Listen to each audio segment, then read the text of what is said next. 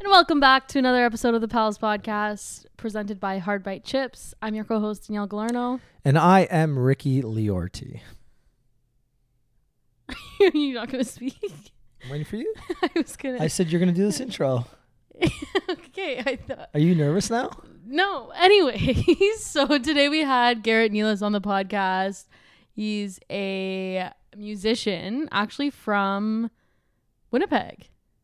Naturally from Winnipeg. Yeah, he came here for living in Toronto now. Yeah, singer, songwriter, just overall a great dude. Like, didn't know too much about him before he came on the podcast, and we actually had a really good time. And I know I maybe sometimes I do say this, but I generally really mean this. Like, I think the future is very, very bright for him. So like, just his attitude, everything about him, just like good energy, good vibes. And funny enough, he showed up like 30 minutes early too, which was actually hilarious. But we got a chance to just like sit down off air and shoot the shit.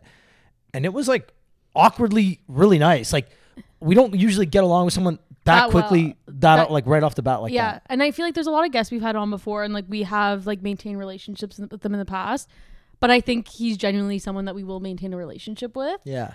And I caught myself saying this during the episode, but he seems like so self-aware. So when you're saying that you think he's just going to go far, I think he will too.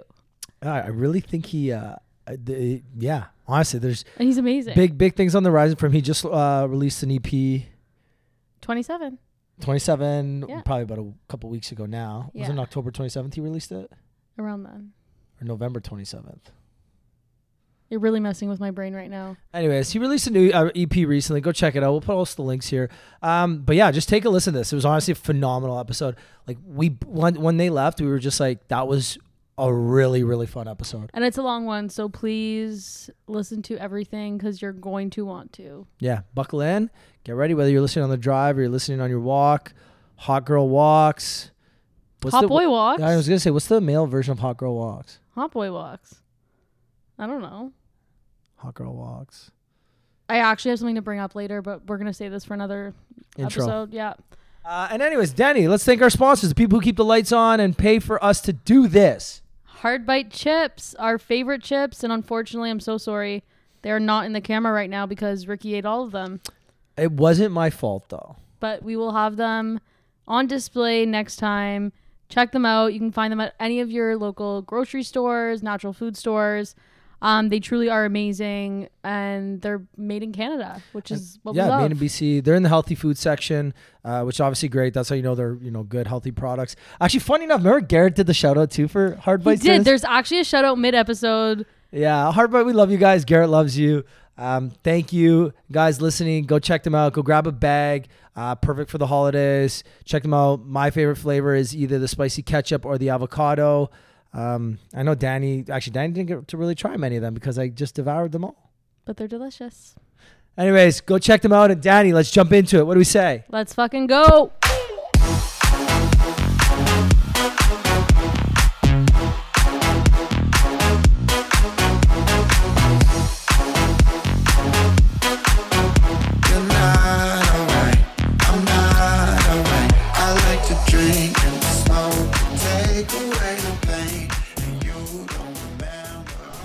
Danny still gets nervous.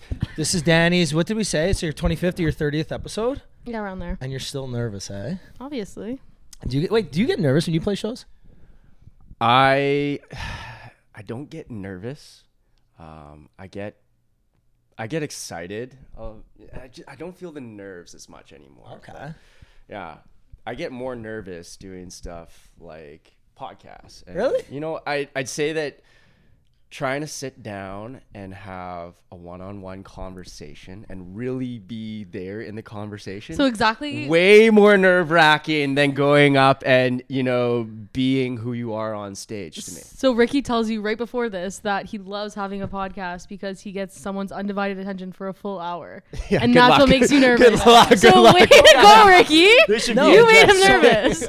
Do you know why? Maybe it is because on a podcast like this, when you don't know the questions, you can't really prep for it. There's no, like, I think somebody once asked us, like a PR person was like, so what should we prep with? I was like, there's nothing to prep for. Just come in here and be yourself.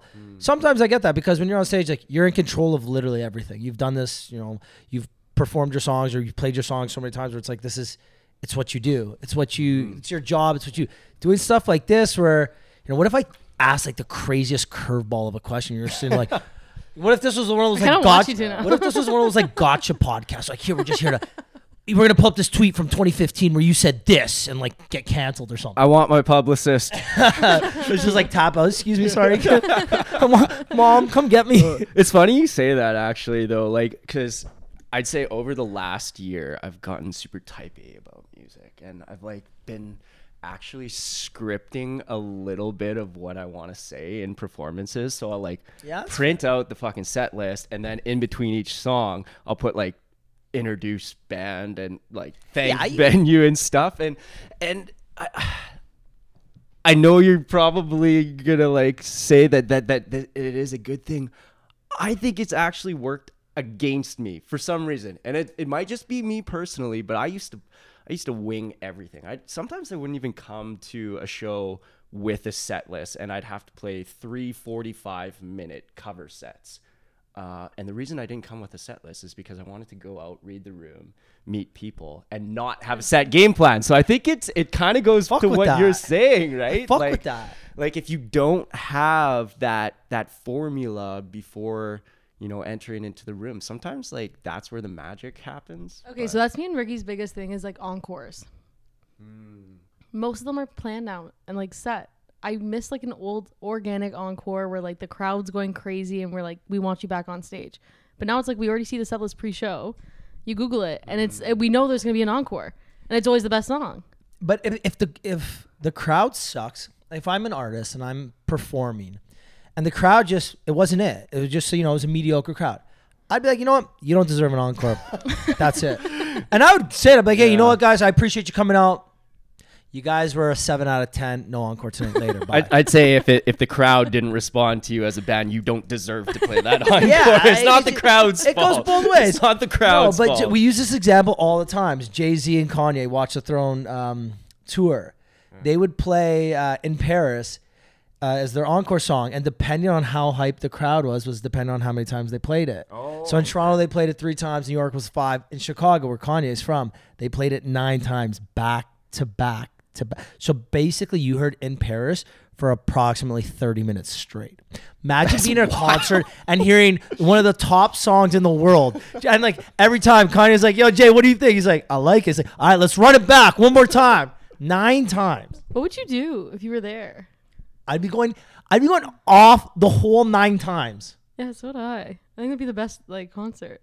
What's the best concert? But just before we get to that is why the best song has to be the encore. I don't think you can change that. I've seen it done another way. I've seen it done where deep cuts are encores, and I can honestly say I think it doesn't show the reverence for what brought them to that place. This was a planned encore, obviously, but Arkells 2 summers ago, their encore was a cover song.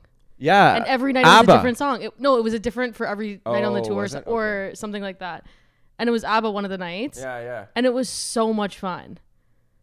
That'd be cool. Yeah. That song's also a banger. Yeah, that's a good song. This is a banger. No, but they did another song too, and I thought that was fun, but it's like you knew that was gonna happen, like the other night show. But I don't know. And that's a band that band was made to play encores. Their live show is so good. Fucking infectious. Yeah. And they have so many encore songs, in my opinion. Like, there's so many songs that they have where it's just like, oh yeah, that could be the end of the night song there, and you know, you'd want to hear it 9 times in a row. But see, the way I'm not a musician, but if I would play all my songs, and then the encore is based on like what the crowd loved. Oh, you know, like I'm playing my 20 songs, and the crowd really went hype for that song number 3. And I'd be like, "Hey, band, let's get out there. Back. We're playing number 3." Or if they went off for like 3 and 5, like, we're doing both of them. Okay, I would love that because I love hearing the same song twice. Like sometimes I would not care at all. Sometimes I couldn't do it. I couldn't do it. No. Really? I'm a purist. I want that encore to be something that's saved for last. I remember seeing so many of my favorite bands when I was younger, and I knew what song was going to be their encore. And then when it came on, it's like, yes. This is the climax. Yeah, so there are very few better feelings than hearing a song live that like means a lot to you.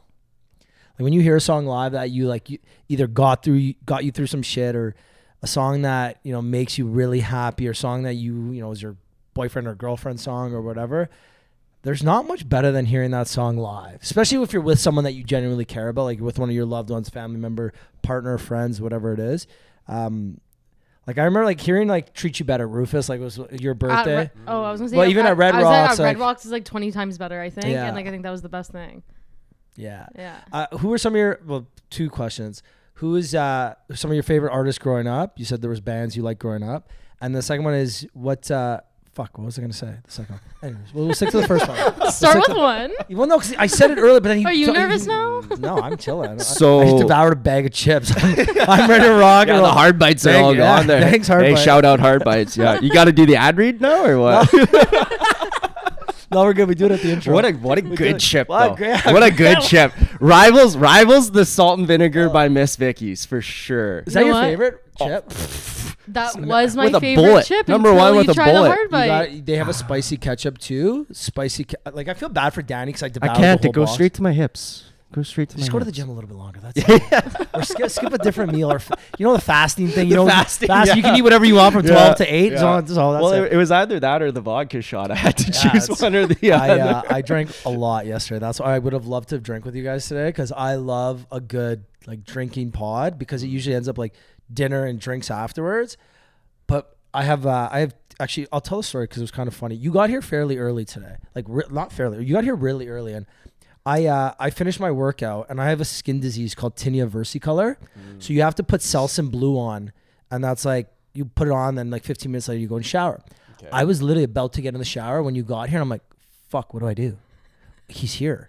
And I'm like, I have Selsun Blue all over my upper body right now. That's why I just put on this big black sweater, because I'm like, I need to cover this up. Oh man, you could have showered while I was That's okay. here. No, we're gonna know each other. That's why. This Yeah. is why the pod's off to a hot start. We're not even 10 minutes in. And How we're great already, would that we're have already been? rolling. Yeah, I just walk walk out, up I'm in my here, towel. Hey, hey, make yourself at home. I'm just finishing up here. Well, Danny's good. Danny's good. Okay, we'll reel it back Go in. back to your question. Favorite artist when you were growing up. So favorite. So this is how you can tell it's a good artist. episode, when you see the loudness of the episode. That's how you Oh. know we're rolling.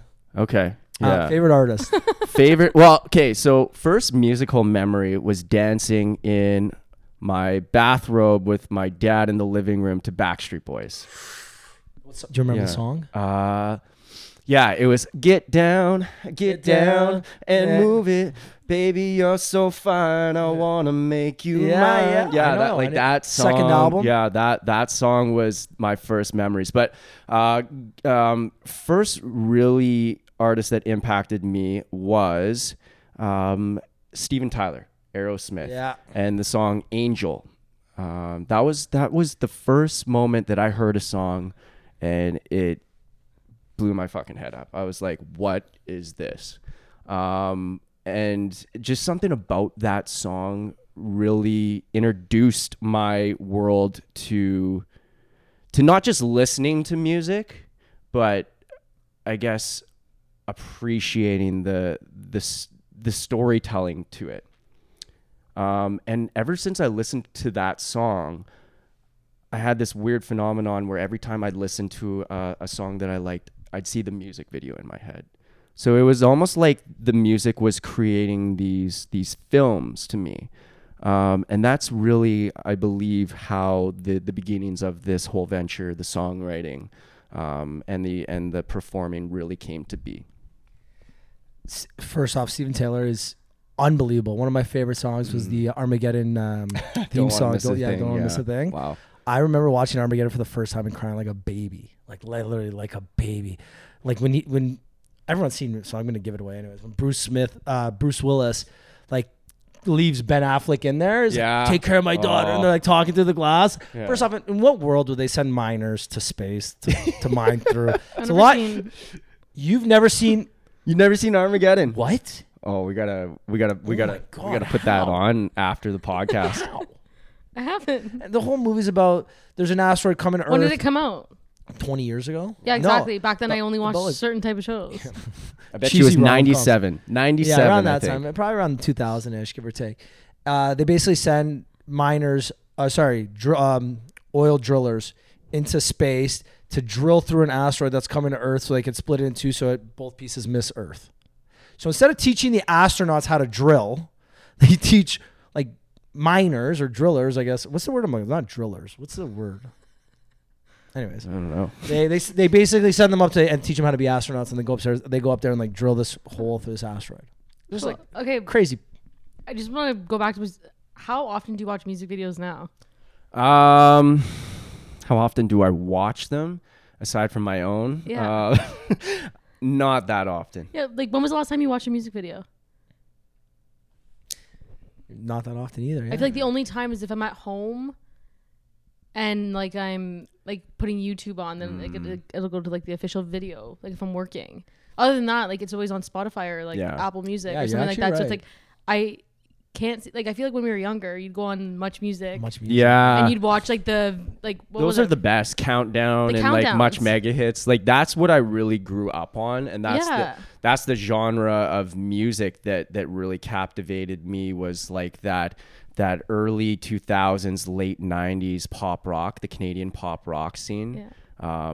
I mean, if you remember bands like Faber Drive and Mariana's Trench, and other bands that we can't mention their name anymore because they do silly things, but you know what's we all thought of the exact same man. Because we just had this conversation with someone last week, and because she was like big into concerts when she was younger, and she's like, yeah, I was really big into like Canadian like pop rock. Yeah. And then we had just talked about like Mariana's Trench and all those different bands. It's sad because of how much of a profound impact they've had on so many people in this industry, not just artists, but so many people in this industry say that they're in the industry because of that band. Yeah. And it's really too bad, but either or, I don't want to talk about it because it's like watching a figure skater fall. But so yeah, I'd say that early Canadian he just pivoted out of that. Did you see that? That was good. Let him pivot. Really Let him pivot. That is a good publicist training me. Let him pivot. He's good at this. But that early Canadian pop rock 2000 sound really shaped my sound. And it's because I spent every day after school, my grandparents would pick me up and they'd make me these Japanese noodles. My grandparents are Japanese. And I would sit and watch Much Music Countdown and then Much Mega Hits for probably 3-4 hours on hand. And I would like picture myself doing these music videos, and so it was really the beginnings of all this. Did you ever film yourself? So no, I was never a big filmer of myself until I realized if you want to be an artist, you fucking have to. So I never really did much filming of myself, but I was on my bed with my guitar like I was singing to the audience in the mirror on basically every night. So I was always in training. We'll put it that way. So, you know, it's funny. Like me and my cousins were all like tone deaf, and we have like no musical talent, like at all. But every summer at the cottage, we would put on a show, almost every weekend. And one of my cousins, we called her the director of crap, because like she produced crap. And we would sit there. My dad would have his video camera, and we would put on shows for everyone. And we would lip sync because like no one wanted to hear our voices, and we would make up dances and do performance like we were doing music videos. I love that for you, Danny. Yeah, we still have them. They're fun. We're gonna watch them one day. Yeah, they're good. No, I wish I had musical talent. I would be the one singing in the shower, and then people would be like, "Can you stop singing? Like you're terrible." Yeah, so I'm like you. I want to hear my own voice. Well, except you're good. You're good. You're good. You're not different. You're definitely not like me. Like, maybe you got the acting abilities like that, but I can sing. Like if you didn't hear me sing, you'd be like, that guy could be a pop star. Like if you see me do karaoke, you know what? You look like a pop star. You got the leg tattoos, the high socks. I'll take it. Yeah. I'll take it. That's the closest given the fact how many like musicians we have on this podcast, like we're like the least talented people in music. Well, you could dance, so I'm not saying that's like singing. Yeah, but it's still in the like arts. You can't play like it's still in the instrument. arts, right? Dancing's pretty Dancing's amazing. Like it's an art, but it's not. I can't dance, sing, write, play an instrument, literally nothing. You can speak English, but you can sure host a podcast. That's it. People get more nervous coming on this than performing. Yeah, exactly. I mean, this must be harder. Yeah. This must be harder. What was your first concert? That was both of you. Your first concert. First concert, the Moffats. Oh. Do you remember that band? I do, the little three brothers? Yeah. They're I a remember Canadian. They were a Canadian like boy Oomba. band that turned into like a boy rock band. They're like kind of. They turned into. They started out very pop. No, it wasn't Mbop. That's Hanson. You're thinking. That's of. Hanson. Yeah. Oh, you're So right. they did. They were kind of like the Canadian yeah. Hanson for a Yeah, while. you're right. And they went in and did some rock stuff. And I was probably 6 years old or something. I was like, yeah, this is killer. And my mom's like, oh, we'll take you to the concert. So I remember I was so excited. I like had my CD. I was going to get it autographed. Fucking fell asleep through like the third song. Yeah. Just there I am, 6 years old at the concert, out like a rock. You know what? I actually At a concert. I know. love seeing parents take young kids and the kids be so into the music. Yeah. Like I even like see videos on TikTok with these like girls who are like mega fans of like Harry Styles and they're like 5 years old, but they know they have earphones on, like they probably can't hear anything, but they're just so happy. You're like Taylor Swift, any of those. Yeah, it makes me so happy that like, because tickets are expensive. It's incredible. yeah. But like it's nice to see like parents actually like taking their, because it's like their happiest moment. Are they gonna remember it? I don't know. When I did Taylor Swift in Detroit, but right behind me, 2 seats over, was a girl and her dad, and they had matching outfits, and the dad's shirt said like a Taylor Swift fan dad or something, whatever the dads of Taylor Swift are called. And then directly to my left was a little girl, maybe not older than 8 or 9, cute little thing, all dressed up, glitter everywhere, like scream crying every single song. You're just like, that's a moment that this kid will probably remember for the rest of their life. Yeah, hopefully. My first concert I went to, I don't know if it's the first, it was the first one I remember. Backstreet Boys at Scotiabank Arena, now Scotiabank Arena. And I remember I got dressed up for it. Like I put on like dress shoes, like nothing's changed. dress pants, and like a button-up shirt. No, like I got dressed up like I was going to like a formal event almost. That's so cute though. And I'm just like, I'm probably like 8 years old at the time, maybe 9. And I remember like I must have just had my communion recently. That's the only reason I probably had these clothes. And I remember getting dressed up, and my parents couldn't come for some reason. I think my mom was in Brazil, and my dad had to take my brother to hockey or something. And my neighbor Anita took me to this concert, and I went all literally dressed up. And we took the subway down and everything. And now here we are, 25 years later. I still dress up for concerts though. I would dress up as Pitbull to go to I dressed up for the podcast. You look like, honestly, I saw you walk in, I was like, Thank I you. fucking feel like an idiot right now. He looks cool. Like I should have looked cool. Hey, no, if that's your style, that's your style. This is my style. Like this is what I wear to bed, basically. You look cool though. I'm a prima donna. You look cool. It's got the Thank you. fit on. Thank you. Fuck, I had the question again I wanted to ask, and then when you asked that question, it screwed mine up. Oh, your favorite concert you've been to? Probably the Moffats one where I fell asleep. Really? Yeah, it's really relaxing for me. Favorite concert that I have ever been to? That is a great question. It's hard to think when like someone asks you that, because right now I feel like I could change my answers every 5 seconds. Because you, Yeah, I don't think of have another. that answer for you right now. But the thing is, it should be the one that comes to mind. And I'll give a backstory. A lot of times when I go out with friends, I ask them, like, one of my favorite questions to ask people is, what's the happiest moment of your life? Because you can watch the like twinkle in their eye as they think about the answer. And a lot of times, like you see the twinkle in their eye, and they're like, I don't know. I'm like, there's a moment in your head right now. It might not be the happiest, but it's the one that came to your mind right now. Give it to me. And they'll be like, oh, it was like, I was 7 years old, and like my dad picked me up from school, and we went to McDonald's, and I got this like little Princess Polly Happy Meal toy, and that was just it made me really happy, and I still have that to this day. And I'm like, that's the fucking most heartfelt story I've heard in a long time. Like, even if it's not the happiest moment in your life, it definitely still stuck with you 20 years later, right? Okay, I have an answer for you. There we go. See? None of them to date because Okay, this is a twist. I have always had an underlying anxiety when I go to a concert because I see the artist up there doing what I want to do. And there's always, every single time I've gone, a little bit of me that feels, fuck, there's no way that I can do that. But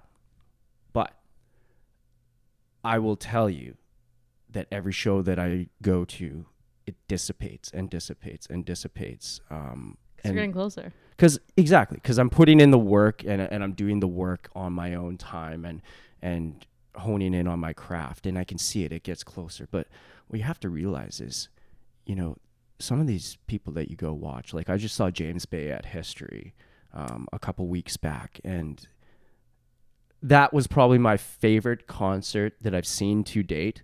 Not because it was, the most fun I've ever had, or, I had this euphoric moment, but I watched the opener. Fantastic. Can't remember her name, but she was really good. And I looked up and I said, I could be there. I could be there. I could play my acoustic guitar and sing, and I could hold this audience, and I could open for someone like James Bay. And so that to me was like the most enjoyment I've had at a concert in a very long time, because I didn't have that ultra comparison feeling going on. That's such a unique answer. We've asked a lot of people that question. No one's ever kind of gave us that insight. I just like it though because it's so real. Yeah. Is there a part of you that Scripted that, actually? Yeah. That's what you guys I don't knew know. they were going to ask this question. I had this one This in is the what I knew. Again, get yourself a good publicist. She's sitting over here like, Shout okay, out Bad Parade. These are like the 8 to 10 questions they've asked the last eight musicians. So Yeah. be ready for at least 3 to 5 of these. Yeah, she's like, don't worry about listening to the podcast. I honey. got you. I got you. Here's I the got bullet you. points. Yeah. I'll bill you for it. Is there any part of you that gets jealous when you see like an opener that you feel that you're equally to, if not more talented than? And I've never asked that. No. Jealousy, no. I don't feel like I've been jealous since I've figured out my own shit in life. When would that be? 27 years old. Name of the EP. We'll get into that. Maybe that'll be the nice transition piece. But I think the jealousy really stems from a place of being in discontent with your own life. It's not about what other people are doing or what you believe that you're worthy of.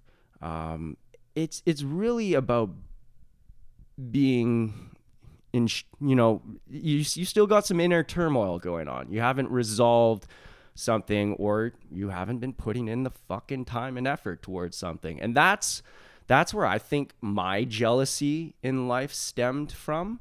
And so I can honestly say, do I get that comparison thing going?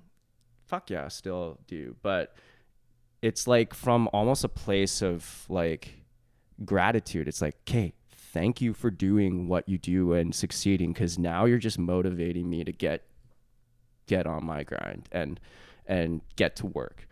It's almost like a push in the right direction. Exactly. So when I see somebody that,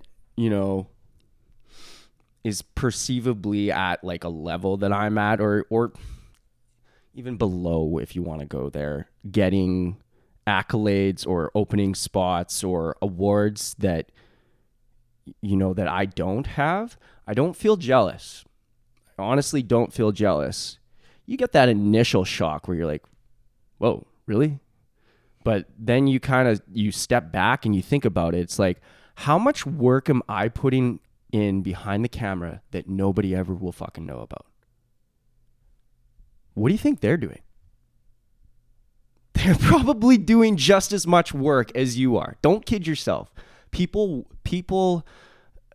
if they're succeeding in achieving stuff, 9 times out of 10, they're doing something. So, very, very, very well said. Like you're 100% bang on. Everybody, and they say jealousy is the highest form of flattery, or is that the saying? And it's because it's easy to be jealous of someone else, but you didn't see the 6 a.m. wake up calls they had. You didn't see them putting in work every day, all day long. You didn't see them skipping out on the party. You didn't see them doing all those things that they did behind the scenes that they weren't posting on social media or they weren't bragging to their friends about. It's easy to hate on someone because they're doing better than you, or they got something that you wanted, and it's easy to be jealous.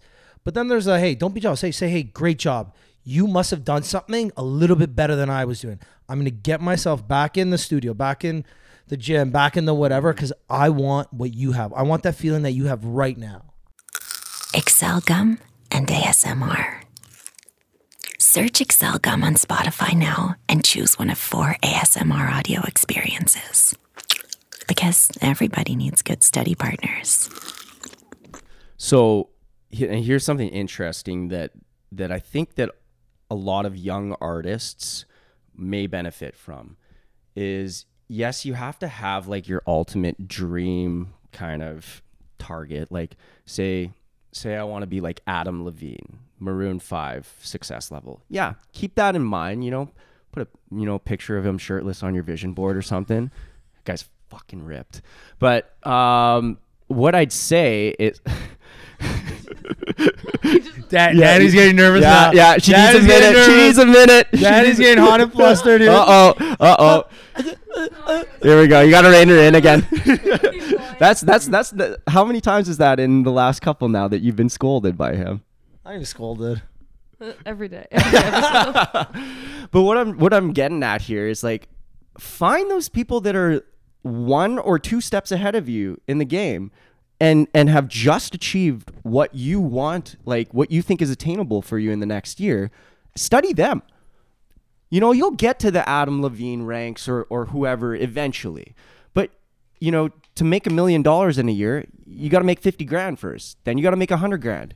Then you got to make 200. So what I've been doing is I've tried to find people that are like doing what I want to do in like a couple months from now or a year from now, and get as fucking close to them and align myself with them, and I'm doing that in Toronto now. And it's so exciting because number one, you get to make that person feel like a little bit of a genius in their own right. And people feel good when they feel powerful, smart. And when you like kind of look up to them in that sense, it gives them that sense of, of whatever the word is that I can't fucking think of, but you know what I'm talking about.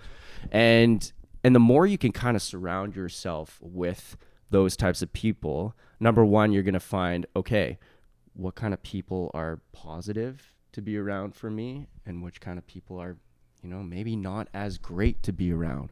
What do I like in a person? Is it a producer that's intently, watching my vocal take and like moving, or is it somebody that's like on his phone or his or her or their phone, whatever it is. It's just like little intricacies that I really pay attention to now in everybody that I'm working with. What are the little details that really make a relationship work? And it's so important in music. You don't have to work with the best songwriter or the best producer or have the best guitar player in your band. You need people that you align with from a creative standpoint and enjoy being around. That's where the magic happens.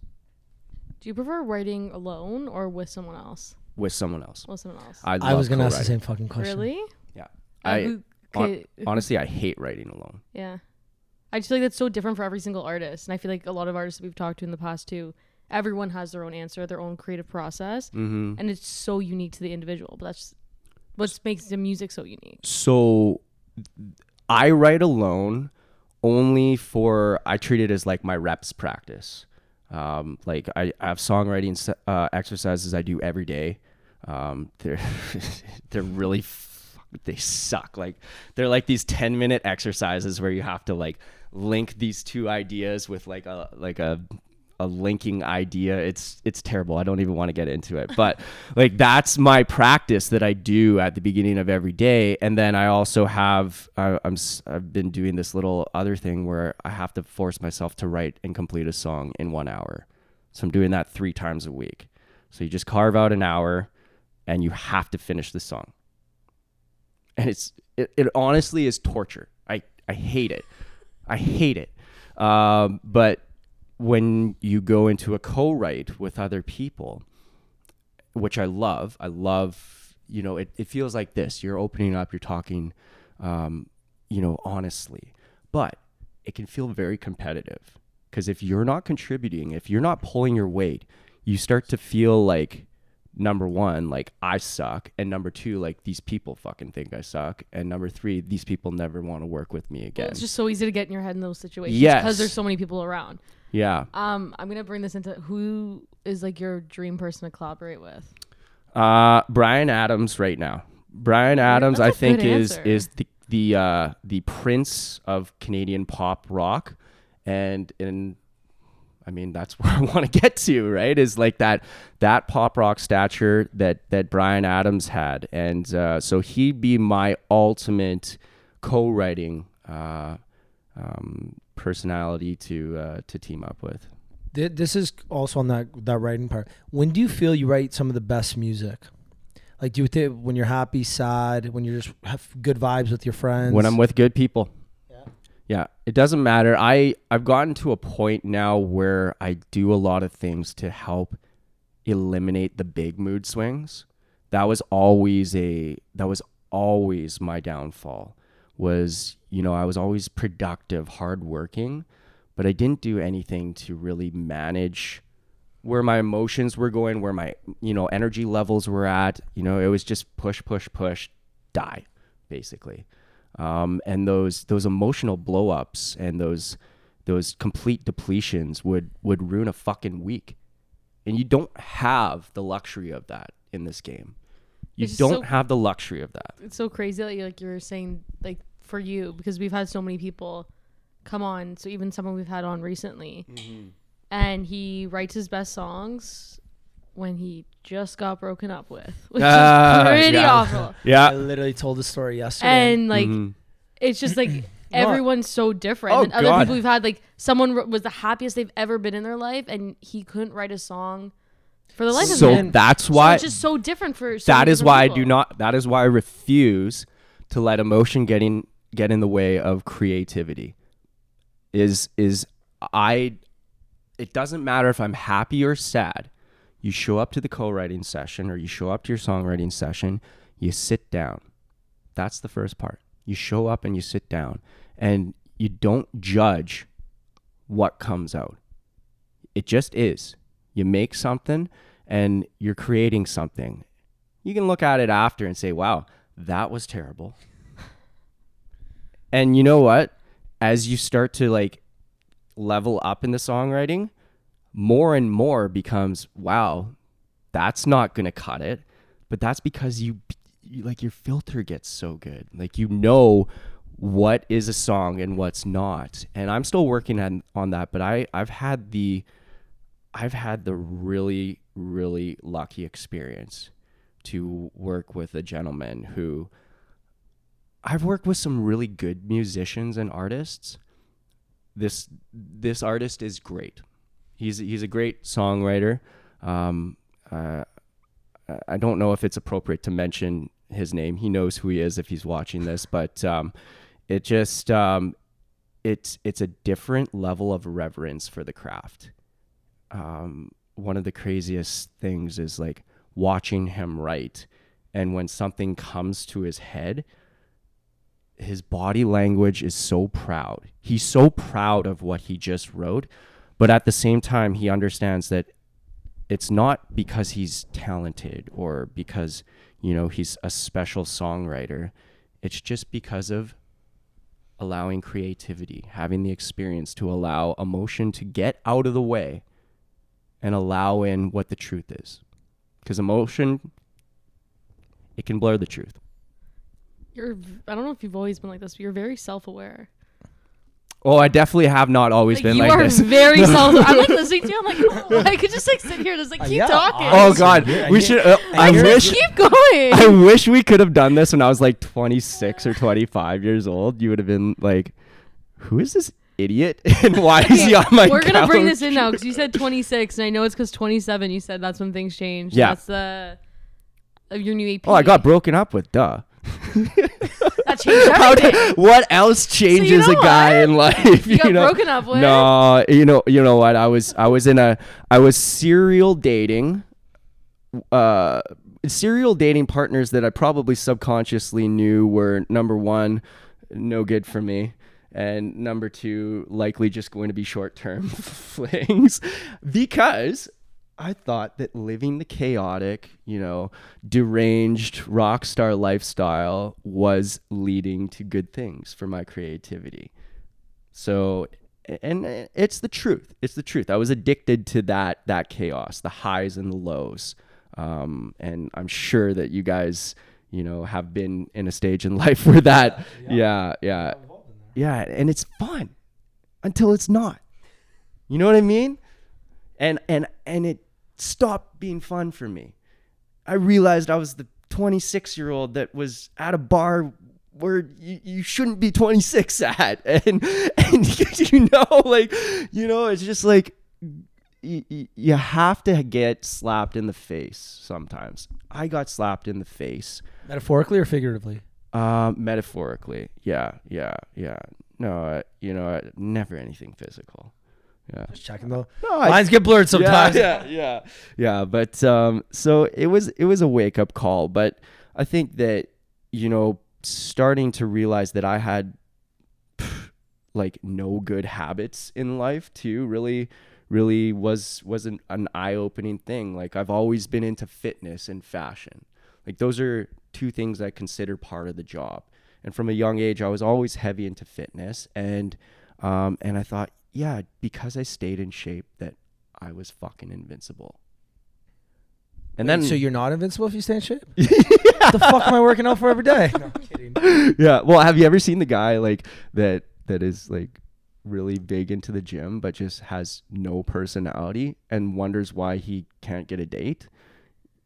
Like, well, there you go, right? Like, you have to have more than just appearance in this world, and to be able to converse, to sit down with a stranger for an hour and talk about stuff that actually matters.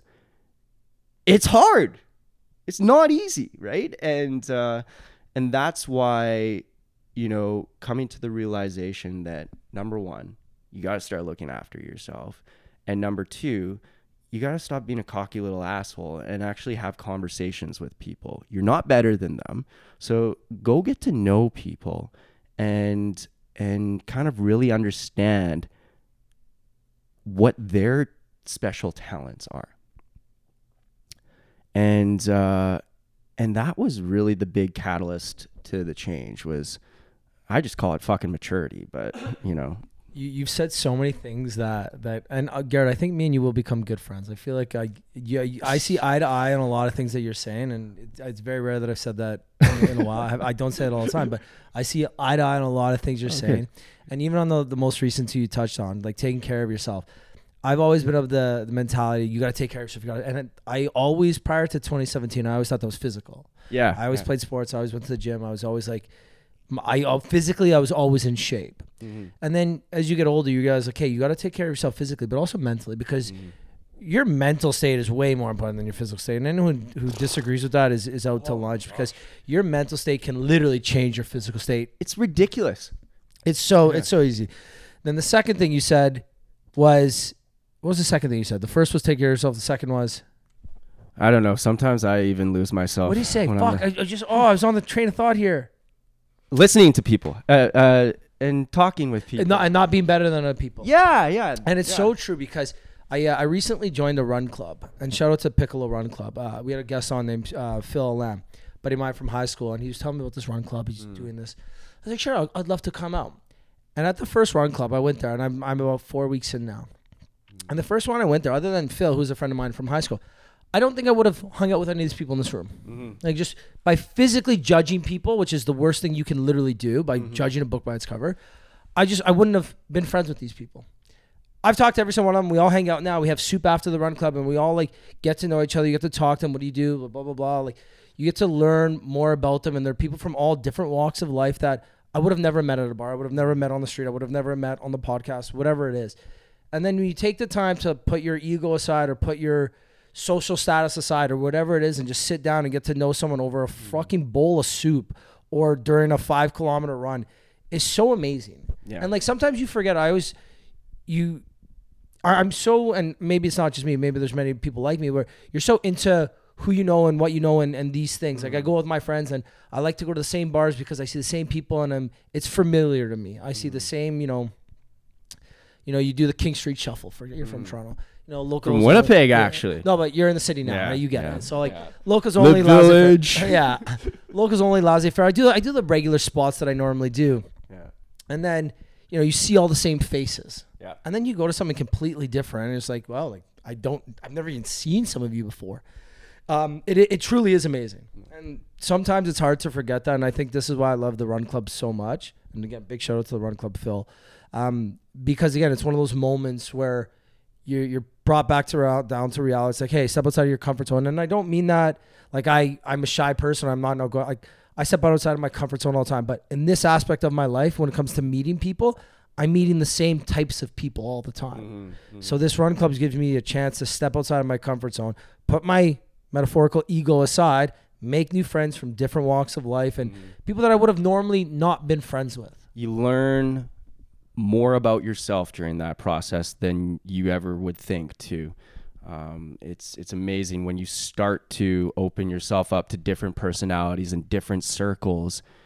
You start to realize things about yourself like, whoa, I didn't realize I was actually like that and that makes me feel good. And it's funny. I'll boil it down to something that's kind of entertaining. I never was a Tinder or Hinge guy, Bumble, never. And then when I got dumped and then COVID hit, like basically back to back, obviously it was like, well, you better do something because otherwise you're just gonna be sitting fucking lonely, man. Yeah, you're gonna be lonely, and it's when you're a recovering chaos addict, loneliness is not a good place. But so I think that one of the coolest experiences that I had was getting on the dating apps and opening myself up to a world that I thought I was too good for. I was like, fuck that. I can get a girl in person. I don't need a dating app. Well, the world said, no, fuck you. You can't do that right now. I think I was like, fuck you. You can't get a girl. Download the app, asshole. You're not better than them. Oh, man. I swear I probably reached out to, in the first month, I swiped hard and I'd send messages. I got no responses. I was like, what am I doing wrong? Like, am I ugly? And I couldn't figure it out. But it goes back to the understanding, how do you connect with people when you have to put yourself into a new circle, into a setting with strangers? You don't have much option. You sink or swim. You're either going to try and connect and it's not going to be there, and that's fine. That's better than not trying at all. Or you're going to be the person that's too shy to make a move. And it's so funny you said this. So I went for dinner with friends on Saturday, and a friend of a friend was there who I don't know well. I've met him maybe twice. And I'm sitting there and like I'm so comfortable around people in person. Mm-hmm. I'm completely myself. I am like 100% like an extrovert. And I'm telling him, I was like, yeah, like there's this guy, like I need to go out on a date with him. And I had met him on Hinge like a couple years ago, asking for advice. Like, what do you mean? Just message him. You can do it, no problem. I said, are you kidding me? Me? Message someone on an app? Yeah, right. I become a whole different person online. Mm-hmm. I don't even know how to send a text to like anyone. And it's hard. And I had Who's to the sit one person there. you're trying to send a text to? I'm not saying this right now. And then, but I we should shout him out, no, just so he guys. knows.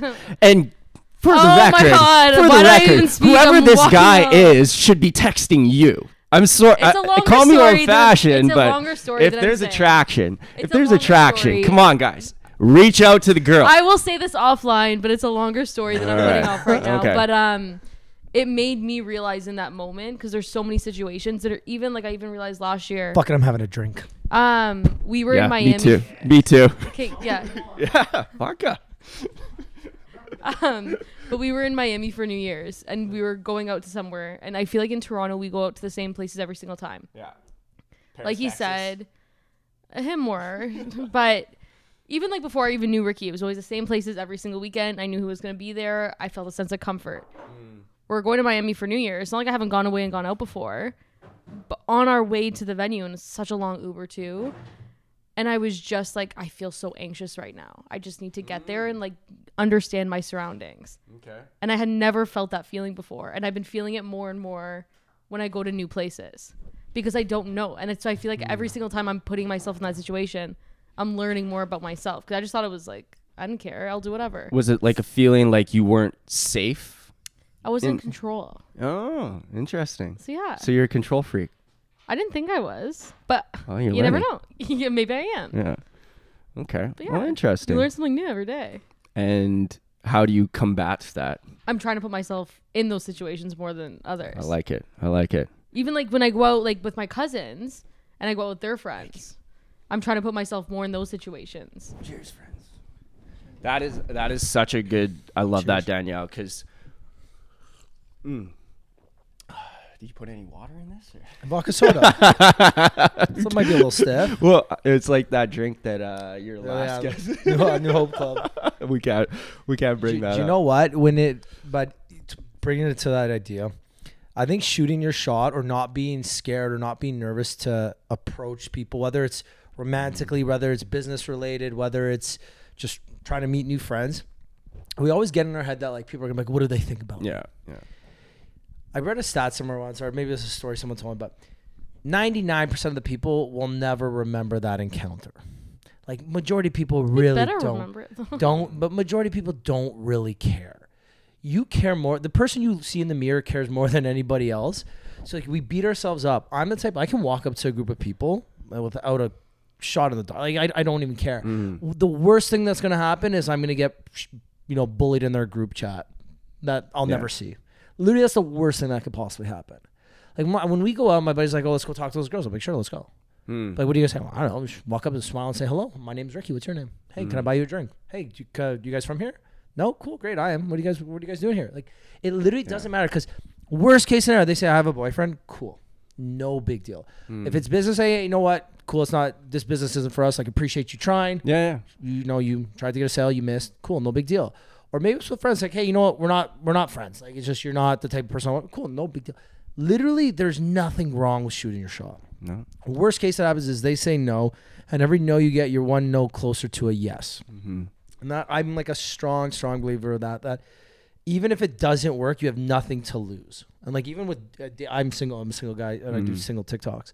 And when you were talking about earlier, I'm like, fuck, a lot of things.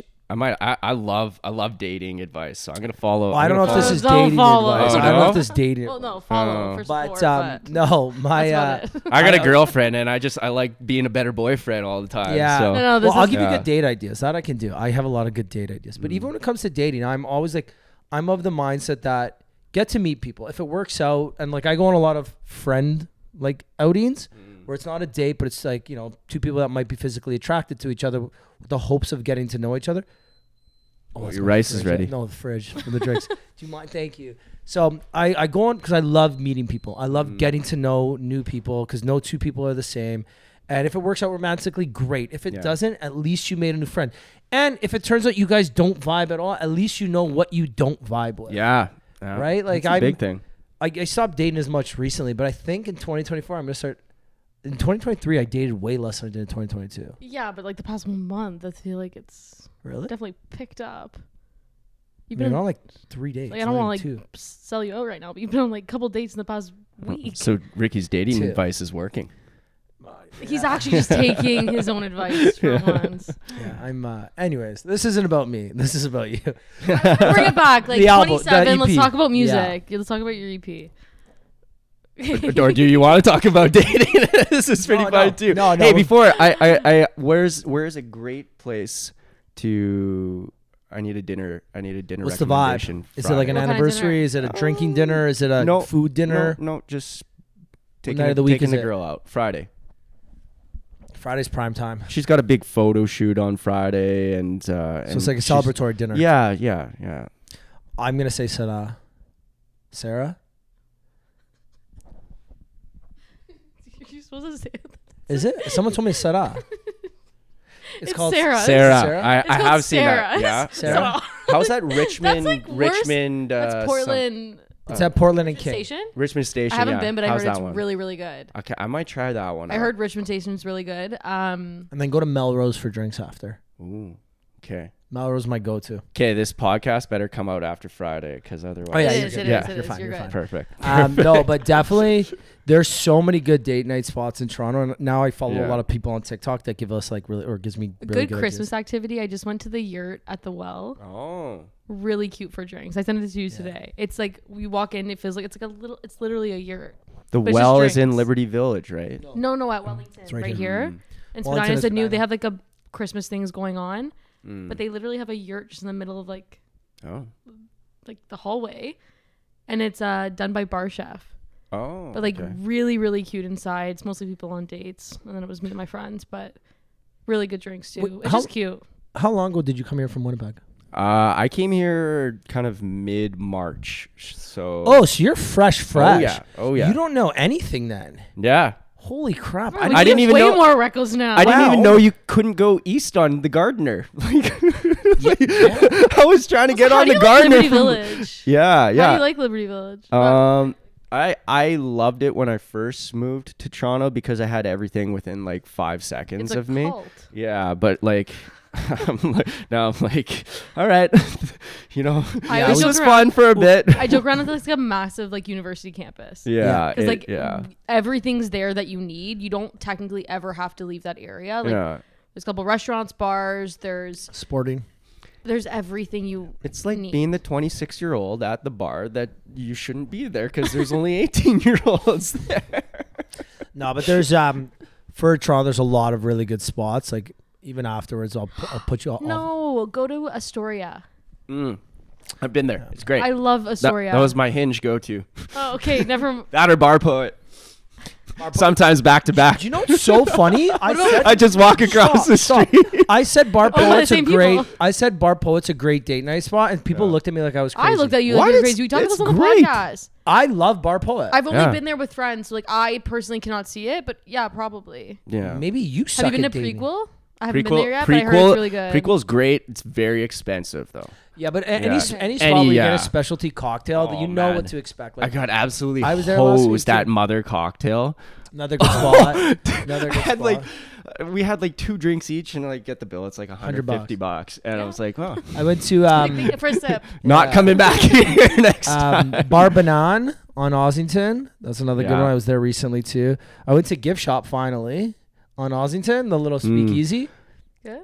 I know, overrated to Is me. that the barbershop one? Yeah. Yeah. Yeah. There's, so the back of I was so excited to get in. I was like, oh my God, it's finally, I can get in. There's space. the back of Sweaty Betty's is that So that much fun. back patio is so I just went for the awesome. first time, Yeah. I guess in the summer, and I absolutely love it. Every Yeah. single time I go, I'm like, hey, this is like so chill but a vibe. Yeah. We would have fun. Have either of you guys been to Barboa yet? No, but I No. heard that I that heard place it's is good, wild. I can't get in. Honestly, like there's been at least 6 or 7 times in the last 3 months I've tried to book a reso and I couldn't. And then there was one night I had a reso and I just I booked it like 2 weeks in advance on a random day. Yeah. And then the day came and I'm like, oh my God, I have this reso. And I messaged a girl and she was busy and I'm like, do I take the backup girl now because it's kind of awkward? Like, so maybe I just don't go. So I canceled the one time I had the reso there. Oh, really? I was so sad. Okay, so you gotta make a new one. you lost it for a girl. Yeah. Come on. Come What are on. you gonna do? You asked like it's not right to the next girl to take her because she was clearly plan B. You know what I mean? I don't think that's right. I just the vibe, it changes the whole vibe. It's like I'd obviously rather be here with someone else. So we need to start a group chat, and first one to get into Bar Bowie. Like we'll send pictures. I've stood outside there twice in the last like 2 months. Brutal. Literally stood outside. Like, how can I not get in? Okay, I've never tried, so I can't even. I'm 0 for 2. It's embarrassing. Okay, I'll try. I'll go this weekend. Yeah, you should go speaking. Maybe break your other foot. That's right. You could walk around with like a little like. You know what, well, they'll you let should you get in. a Maybe- crutch. maybe It's a they- good talking point. No, you know what? I have got a two crutches boot right there. actually coming Oh. in tonight. The hospital ran out of boots, so they made me order my own. How did you sprain your ankle? By I the was way? line dancing, and I just like my foot hit the ground the wrong way, Oh. and it just literally twisted. And I jumped back up, and I just like hate ruining other people's nights. Mm. So I tried walking it off, and then looked at my friend. I said, "Yeah, no." No. Went home. Well, I went to her place. She's like, "Can we order food?" And I just started crying. Then I went to bed, and I woke up, thought it was gonna be okay. Hopped over to her room. shooting pain. And then I was like, yep, no, it's not okay. So yeah, now it's just swollen and gross. But once I get the boot, I should be off the crutches. Let's see it. I'll show you after.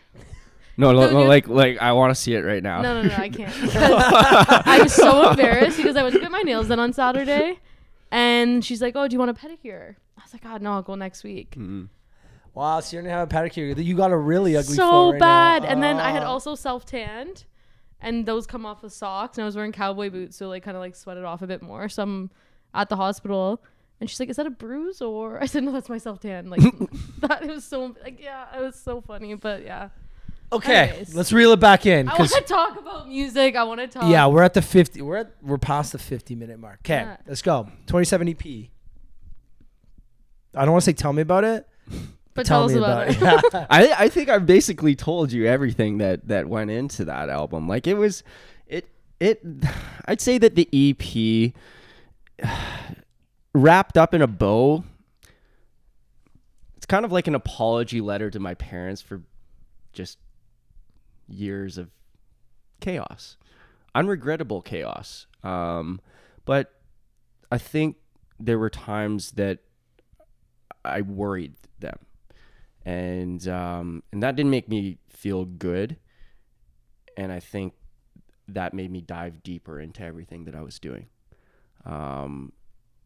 It was kind of it was egotistical to the sense that I thought my situation was far worse than everybody else had it. And I think that when we get into those, whether you want to put a label on it, depression, or anxiety, or simply just a really bad fucking season, we tend to think like there's nobody that would understand this because our situation is worse than anybody could imagine. And it was really written out of all of my behaviors that were taking place during that period of my life.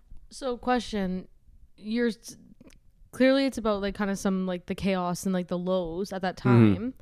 But then we also talked about your writing process and about how you like going into the writing process at such a neutral kind of state. Mm-hmm. Did you write this at the neutral state in like a better place? Yes. And then you just use those emotions in the past? Yes, it's autobiographical. It was written after the fact. So I think that if you look back at a lot of my earlier work, and then a lot of the stuff that precursed that was never released, you see kind of that emotionality and those that erraticness to it. These songs have all been written now that I've kind of gotten perspective on it, and they've all kind of been written from the standpoint of like, okay, I was feeling a certain way, but we can't accept that as what's going to be the norm. And then the final single from the EP, also called 27, was just kind of tying that all together and learning that you kind of had to let your belief of who you are die to an extent to become somebody different. And so it kind of draws on parallels to the 27 Club. I felt like I died at 27 and had to learn how to live again. I used to be obsessed as a kid with like learning about the 27 Club and like diving deep. I just thought it was so fascinating. Like, just you don't? No, I always thought it was like horoscopes. Like, there's so many people that probably died at 49 too, right? So many people that probably died at 35, it's just like, right? There's so many. It's like how everyone, like all those celebrities died too at the Hilton in Beverly Hills. Like, there's like it's like a common. There's like, synchronicities all through life. There's just so many. You can find like, so many people that probably died in their car too if we really looked for it. Like, I know, but I just think it's like a very fascinating. Tupac, Princess Diana. Like, are we gonna call us the car club? Like, okay, but there are conspiracies. but that, like, again, what's the thing? If you look for it, you'll see it. What's the theory? Well, it's your reticular activation system. It's like. Do you even know what that means? No. Yeah, it's like say blue Toyota and then you'll see blue Toyota. Yeah. It's like those things on TikTok where they can, okay, I want you to think of 3 words. Okay, for myself, you're thinking of the blue elephant. You're like, what the fuck? How'd you get that? Like, Yeah. I know. I can't think of the term for it either, but I know exactly what you're talking about. Do you know what you're saying? How like the word like you're kind of going through some shit, whether it's depression, anxiety, and you feel like you feel like you're having it worse than everybody else. When I went through my shit, it was so funny because I was the opposite. I was just like, not that no one's gonna feel what I feel. I'm like, nobody can understand what I'm feeling because everyone thinks my life is so amazing, and like I think my life is amazing too. And like on the outside looking in, I've got my shit. I've got everything you need for a good life. You know, got a good family. I'm fairly attractive. Like I've got a good job. I have money. Like It's true. But like think about the things that make that people wish for. Good-looking guy. You think about like if you get a genie and you ask for what things. Okay, you wish for money, looks, girls. What do you wish for? You've got money, looks, girls, good family, friends, people that love you, all the shit that I already had. Meanwhile, I was like in the darkest of my days, like jealous of like homeless people because they had no responsibilities and like people they had no one to answer to and they could just sleep on the side of the road all day long and no one would bother them, right? Like it amplifies the problem. Yeah. It's I hear exactly what you're saying. You feel this like shame. You feel like you're being a spoiled little brat. Yeah. Because it's like I have a very good life that, either my parents or whoever it was have raised me into. And now I feel like I'd rather just push this all aside, press A, and just eject myself. And it's a scary cycle to be in. And when you're talking about being jealous of homeless people, I think a very common thought for people with depression is hoping that they get sick and that they don't have to make an excuse for something other than that. But it's real. Like when you don't have the tool set or the experience or just the circle to talk to, it's hard to find an instrument to get out of that circle. And I really think that personally, I really think talking to a therapist should be a tool in your toolkit. should be the number one. It should be your number one. Yeah. There's different opinions on that, but here's why I say that.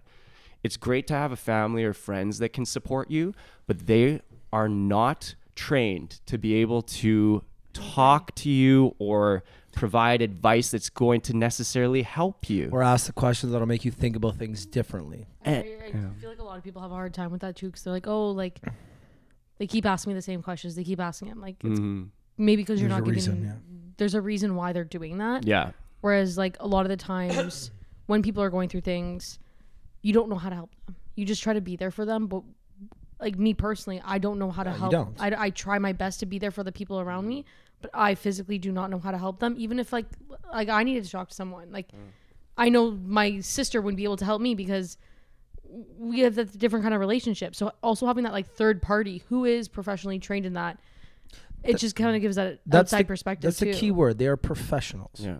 And I've said it. Professionals for a reason. I've been so open about therapy not my whole life since I battled it, because I didn't understand what mental health, depression didn't exist to me until I battled. I'm like, how can that? It doesn't exist. It's just in your head. That was like how I was until it hit me.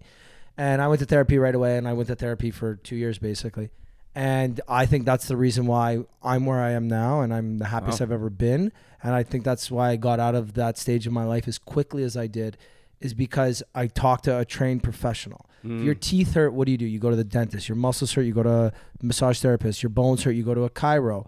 If something hurts and your mind is not on fucking right, then go see somebody. Even if you think your mind is right, but life just isn't going in the direction that it should be going as fast as it should be going, nip it in the butt.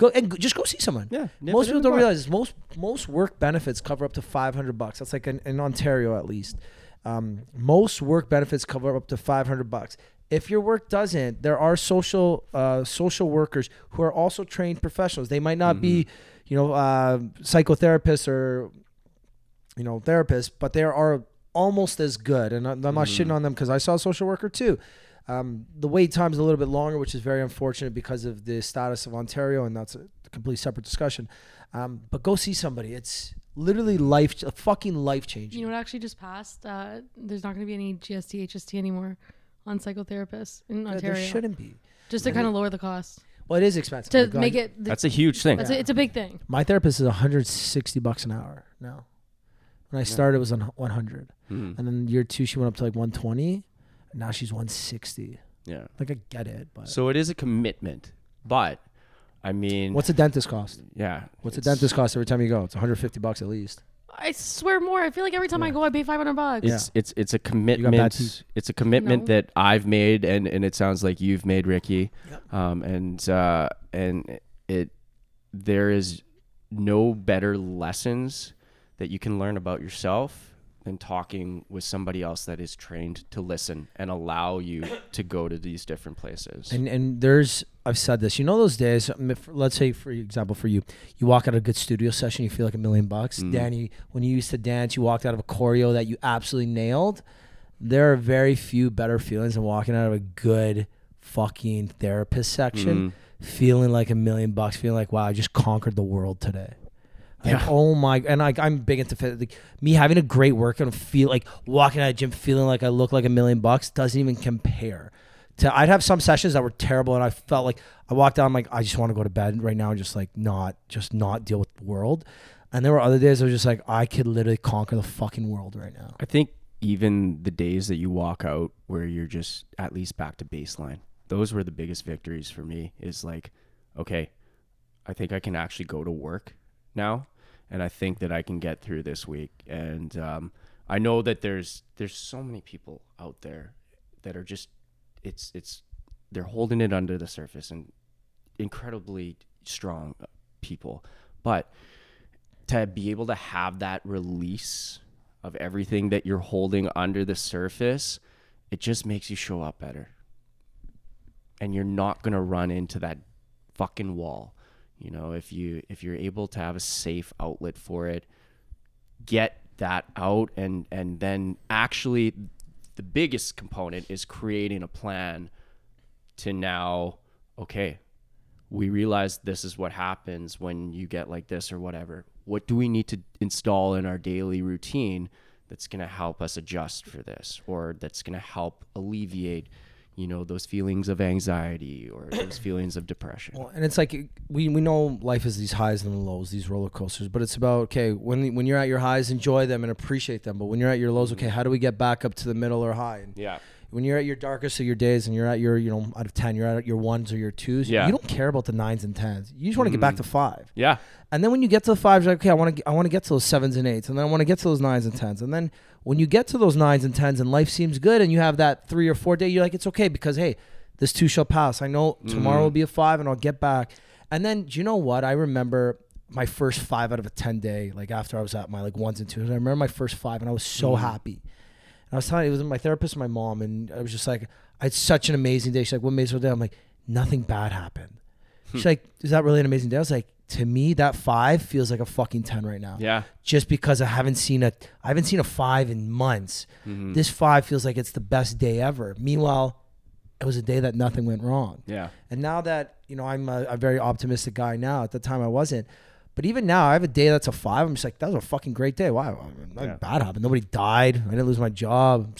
I got the podcast. I got great friends. I got to meet new people. Like, it's a great fucking day. Yeah. It's not like it's anything special, but it's a great day because I got to do the things I love with people I care about. And again, you got a good family, you got a job, you got all the pillars of your life that you need that support you. So I think it's also about like that, and that's something that therapy teaches you, how to look your outlook on life. And it's so easy to like see these things on TikTok or these memes, or you read these inspirational quotes. It's like, don't get me wrong, it's good. My 5-minute journal's got inspirational quotes, and every morning I read them, and I'm happy I read them, but it doesn't compare to therapy. So just touching on what you're talking about, kind of shrinking the parameters, trying to live inside that 5 to 8 bubble. Yeah. When you're a high achiever, like obviously, I can tell that you both are, you work hard, you're doing something that's taking a risk, running a podcast, and you're doing very well with it. When you're a high achiever, you're always chasing after those 10 experiences. And I'm sure that you've been lucky enough both to get those and to have those. And for me, I got a lot of 10 experiences playing music early on. You know, we opened up for Burton Cummings. I sang the national anthem at NHL games, and you know, and I'm thinking to myself, like, yeah, like this is the norm here. And then you go to family dinner on Sunday, and you're hanging out with your family, and you know, you're watching TV, and you're like, this is fucking boring. I look back now and I go, this is where I needed to get to in life, to realize that those moments where you're just spending time with people that you love need to be the most important moments, even if they are, you know, on the excitement scale, only a 4 or a 5. You need to be able to sit in those moments and enjoy how precious those are. So, and I think COVID also taught us, at least for me personally, that's probably the thing that COVID taught me the most, is that at the beginning I was losing my mind. I'm again, like Danny, extrovert. I'm literally never home. I'm always doing something. 7 nights a week I'm out and about doing something. And then get told, hey, you just got back from Scottsdale and Vegas on a 10-day bender. Now lock yourself in a home for 14 days with nobody but your, you know, parents who are 60 plus. Okay, well, what the fuck am I going to do for what I thought was going to be only 2 weeks? And then you look back and like you see the pictures and all the stupid TikToks you make and all the banana breads and Tiger King and, you know, murder doc mystery series that we watched. All the memories you're bringing all the back stuff. now. And you look back, you're like, man, like, fuck, I wish I could go back to the little 2 week shutdown here. That'd be nice. 2 weeks? Yeah. You want like a 2 week shutdown at home with your family, just doing nothing. No, With the world COVID shut was down. longer than 2 weeks. I know, but like, remember at the beginning, that was only supposed to be 2 weeks. The first 2 weeks I was by myself. I consider COVID one of the most, you know, as tragic as it was and devastating as it was. It was definitely for me the biggest renegotiation of my relationships with my friends and family, and it taught me how to figure out how to be, you know, an adult that has a healthy relationship with his parents and his friends, and that doesn't just kind of see them as parents anymore. You know, I think that parents can be a little bit of a security blanket sometimes in our eyes. I had to turn that around pretty quickly and realize, hey, you know, they need this as much as I do. I actually saw something somewhere recently, and it was like, people are so hard on their parents for so many things in life, but they're actually going through life first too. They're going through the age of 40, 50 first, 60, and all the different changes in their life. So there's so many things where you can have so many disagreements with them and have so many issues, but they're living their life for the first time ever too. Yeah. They may have been there longer, but they're still going through some first as well. So it's like always like having to like remind myself that. Well, I look at my parents, and they're so good at living their life within that, you know, never too high, never too low. And they've both done great things. My mom was Royal Winnipeg Ballet, traveled everywhere in the globe, performed as a ballerina, and my dad was a Winnipeg Blue Bomber, won the Grey Cup with them. So they've been to the top of their craft as well, but they just seem to, anybody that's in their company, it doesn't have to be, you know, a crazy experience or anything, but they make them feel like that experience is a 10 for them. So it's just, it's cool to watch. Okay, I'm going to go really off topic right now because you just said something. Both your parents are very athletic. Yes. You are a creative. Yes. What, I guess dance is both athletic and creative. Yeah. Yeah. It's, but I don't know. Kind of where was, like, I'm not saying there's a disconnect. I think the mailman must have been a great singer, but no. Yeah, but you know we what I don't mean? know. Did you A play lot of people sports? stay. I did, yeah. I was so in a previous life, I was actually a competitive golfer. I went to UVic. Shut Yeah, I up. played golf at UVic. Blew out my what's wrist. your handicap? I'm probably a 1 or a 2 now. Fuck, you're legit. Well, Yeah, I can obviously still he play. I played. can still play. That's legit. That's really Yeah. good. Rick, you go and drink beers. Like, Danny, you like my played. brother loves golf and like golfs a lot. And like my brother and George are like not even 10s. They're maybe 10s maybe. Okay, I would say John's more than like, okay, yeah, but no, like That's legit. At yeah. a young no, age, I- like when you're playing in school too, like you have to actually be good. Yeah, I could get it around at a time. I don't play at all pretty much anymore. I play like once or twice a month max, but I play twice Ricky a plays year. like twice or three times a twice year. a year. compared to And like he leaves once or early. twice Yeah. a day back in and my I don't even my finish heyday. like 18. But yeah, so I actually blew my wrist out first year of university. Or else you would have been pro, right? No, I wouldn't have. And that's great because I had to like basically take 6-8 months off from golf while I was getting surgery, recovering, and like it made me think like, okay, is this something you really want to keep doing? Because like you fucking suck compared to everybody else on the team. Like they're way better than you. So yeah, that's literally how I got into music, because I didn't go back to UVic. I was like kind of just lost for a little bit, like didn't even go back to university for the year, was just like working at I was bartending at the Keg and just like having a so time. In Winnipeg? Having I a could time. picture you yeah. Like at downtown Okay. Winnipeg. Yeah. I've been there a couple times. Middle-aged women must have loved you. Like the only restaurant I knew in Winnipeg. No, Oh. I loved middle-aged women. Okay. Yeah, and I think that they loved that I loved them. But anyways, that's neither here nor there. But yeah, so That's for the podcast after dark.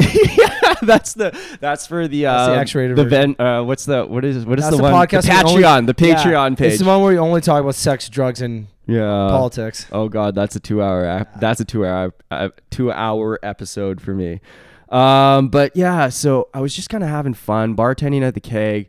But we were going to see live music a lot, my buddies and I, and we stumbled upon this great duo called Grant and Nazim. They would play every Wednesday night at Earl's in Winnipeg, and we would Been be there there. too. Yeah. The only two restaurants in Winnipeg. So we were Okay. religious about going there. Every single Wednesday night, my buddies would meet me at the Keg. I'd bartend. They wouldn't pay their tab. Don't tell my boss that, or former boss. And then we'd go to Earl's after. And every single week, my friend would say, "Hey, you guys should get my buddy Garrett up. He can sing." And they'd be like, no, sorry, we don't have guests. We don't do that. So one night we're drinking, we're having a few more than usual, and my buddy's like, "Guys, you have to get my buddy Garrett up." And they're like, "No." So he walks up in the middle of the set with a cocktail napkin, slaps it down on the bassist amp, and it says, "Get Garrett up" on the napkin. So they're like, okay, like we'll give this kid a shot. So they call me up. I play the world's drunkest rendition of Friends in Low Places. I don't even know how, but for some reason, people thought it was charming. So every week we went back, they would ask me up, and I'd play a new song.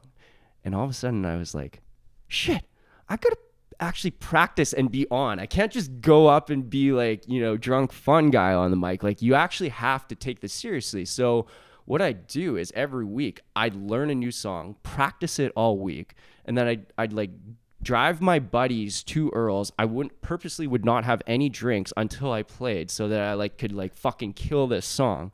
And every single week I'd do that, and it would get better and better. And then finally, Nazim, who was the bassist, was like, "You know what? I'd love to do a gig with you sometime." That turned into 15 years of playing with him in Winnipeg. We won Winnipeg's #1 Entertainers of the Year, opened up for Burton Cummings, you name it. We did it all. That is and that's how it started. That's a movie. That's a good story. That's a That is fucking such a great cool story. How did we wait till the end of the podcast to figure I this was out? just gonna say, it's been an hour and 20 minutes now, and the fact that we just asked this right now, it's just We shocking didn't even to me. ask it. I don't even know how. That was really good how it came foreplay, up. guys. That He's- was really good he's- foreplay. You're a good guest. Look, you got to tell that story with us without asking. You pivoted a handful of times throughout Yeah. there, which was great. You did the sponsor shout out, which is not expected, but a nice touch. Like Hardbite will like that. No, you're a great. Oh, but before we do it, because this is kind of where we start to wrap up.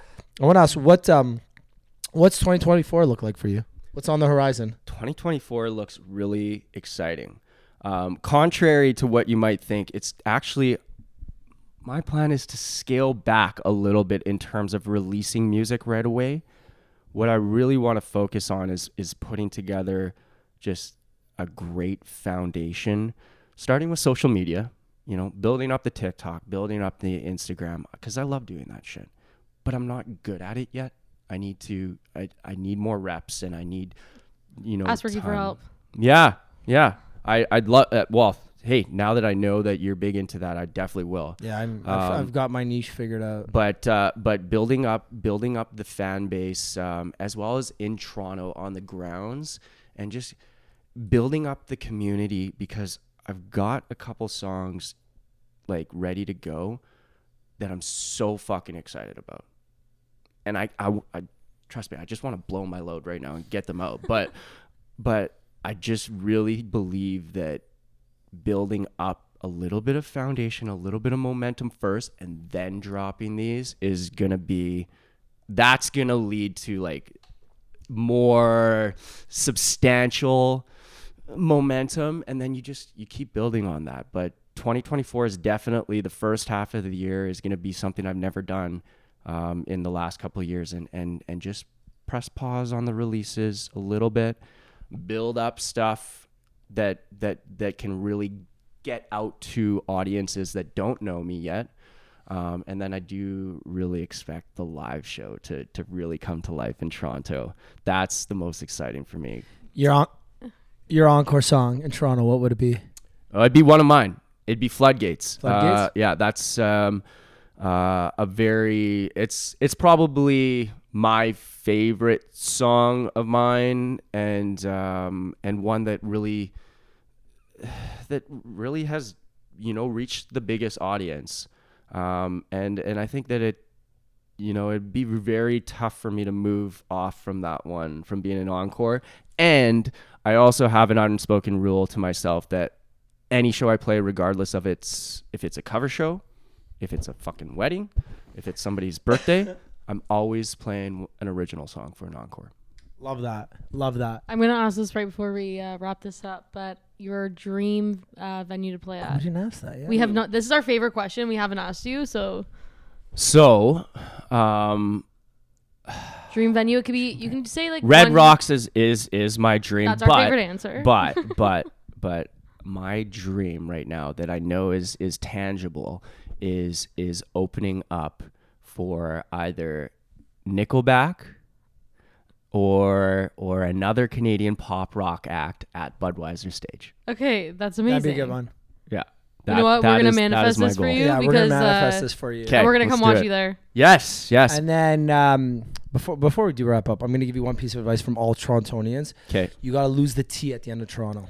I've heard that from so many Have people. to lose it. I didn't Toronto. even notice. You didn't notice it? Toronto. No, you noticed? Yeah. Toronto. Okay. Oh yeah, Toronto. Yeah. It's like how I say my last name on voicemail. Okay, so you call this voicemail. He goes, "Hi, you've reached Ricky Liorti," and I'm like, I laugh every single time. because It's Ricky Liorti. Liorti. It's Yeah. it's Liorti. but it's technically on paper it's a T, not a D. Okay. So it's just like Toronto. Nobody says the second T. It doesn't exist. Just drop it. Toronto. Perfect. I might Toronto. I might go against the grain. Toronto. Toronto. Be unique. You know what? Be No, yourself. Don't listen to Ricky. That's a tough one.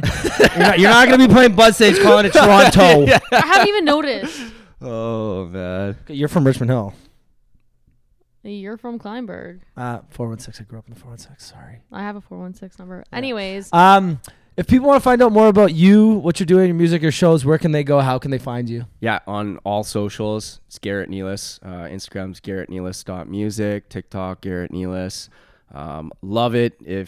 Join the community. Reach out. Send me a DM. Say that you heard the Pals podcast. And I'd love to, like, if you do have anything that you thought was interesting, hey, I'm open to chat. I'm still at that level where I will fucking answer your DMs.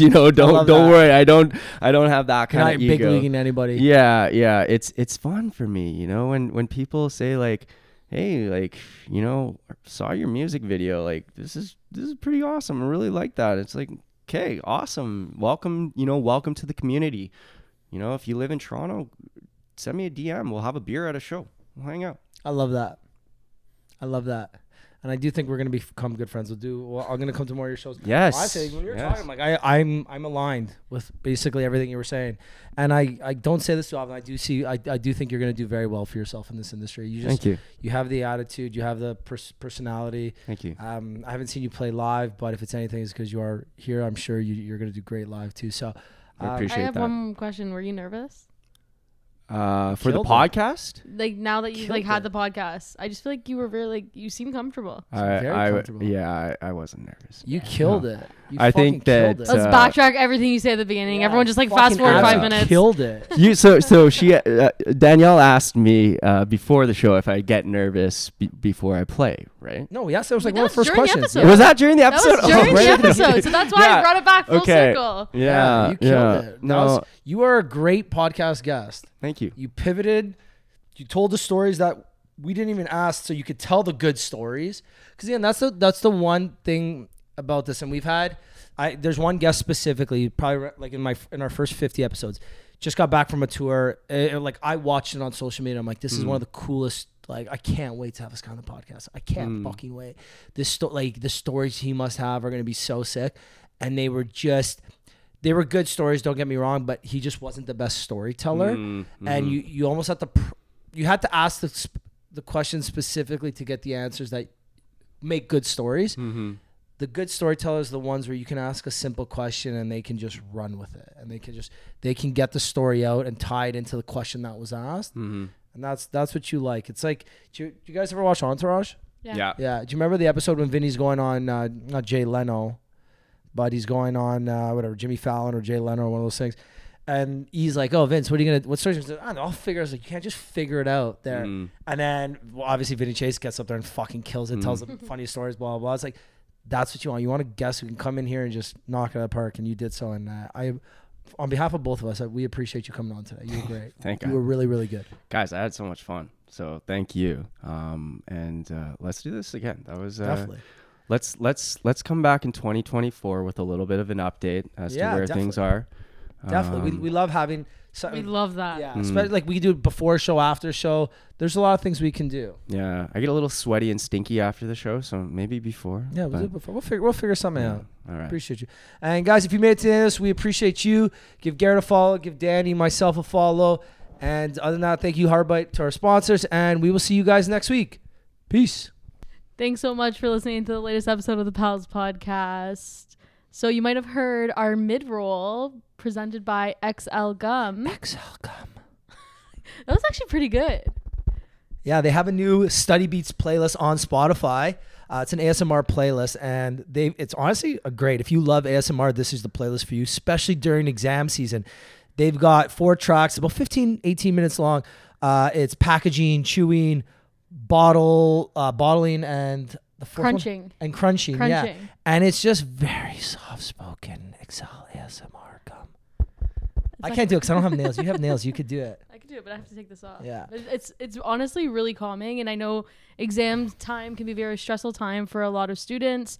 So kind of using ASMR and the XL Gum playlist on Spotify can really help you get through those busy and rough times.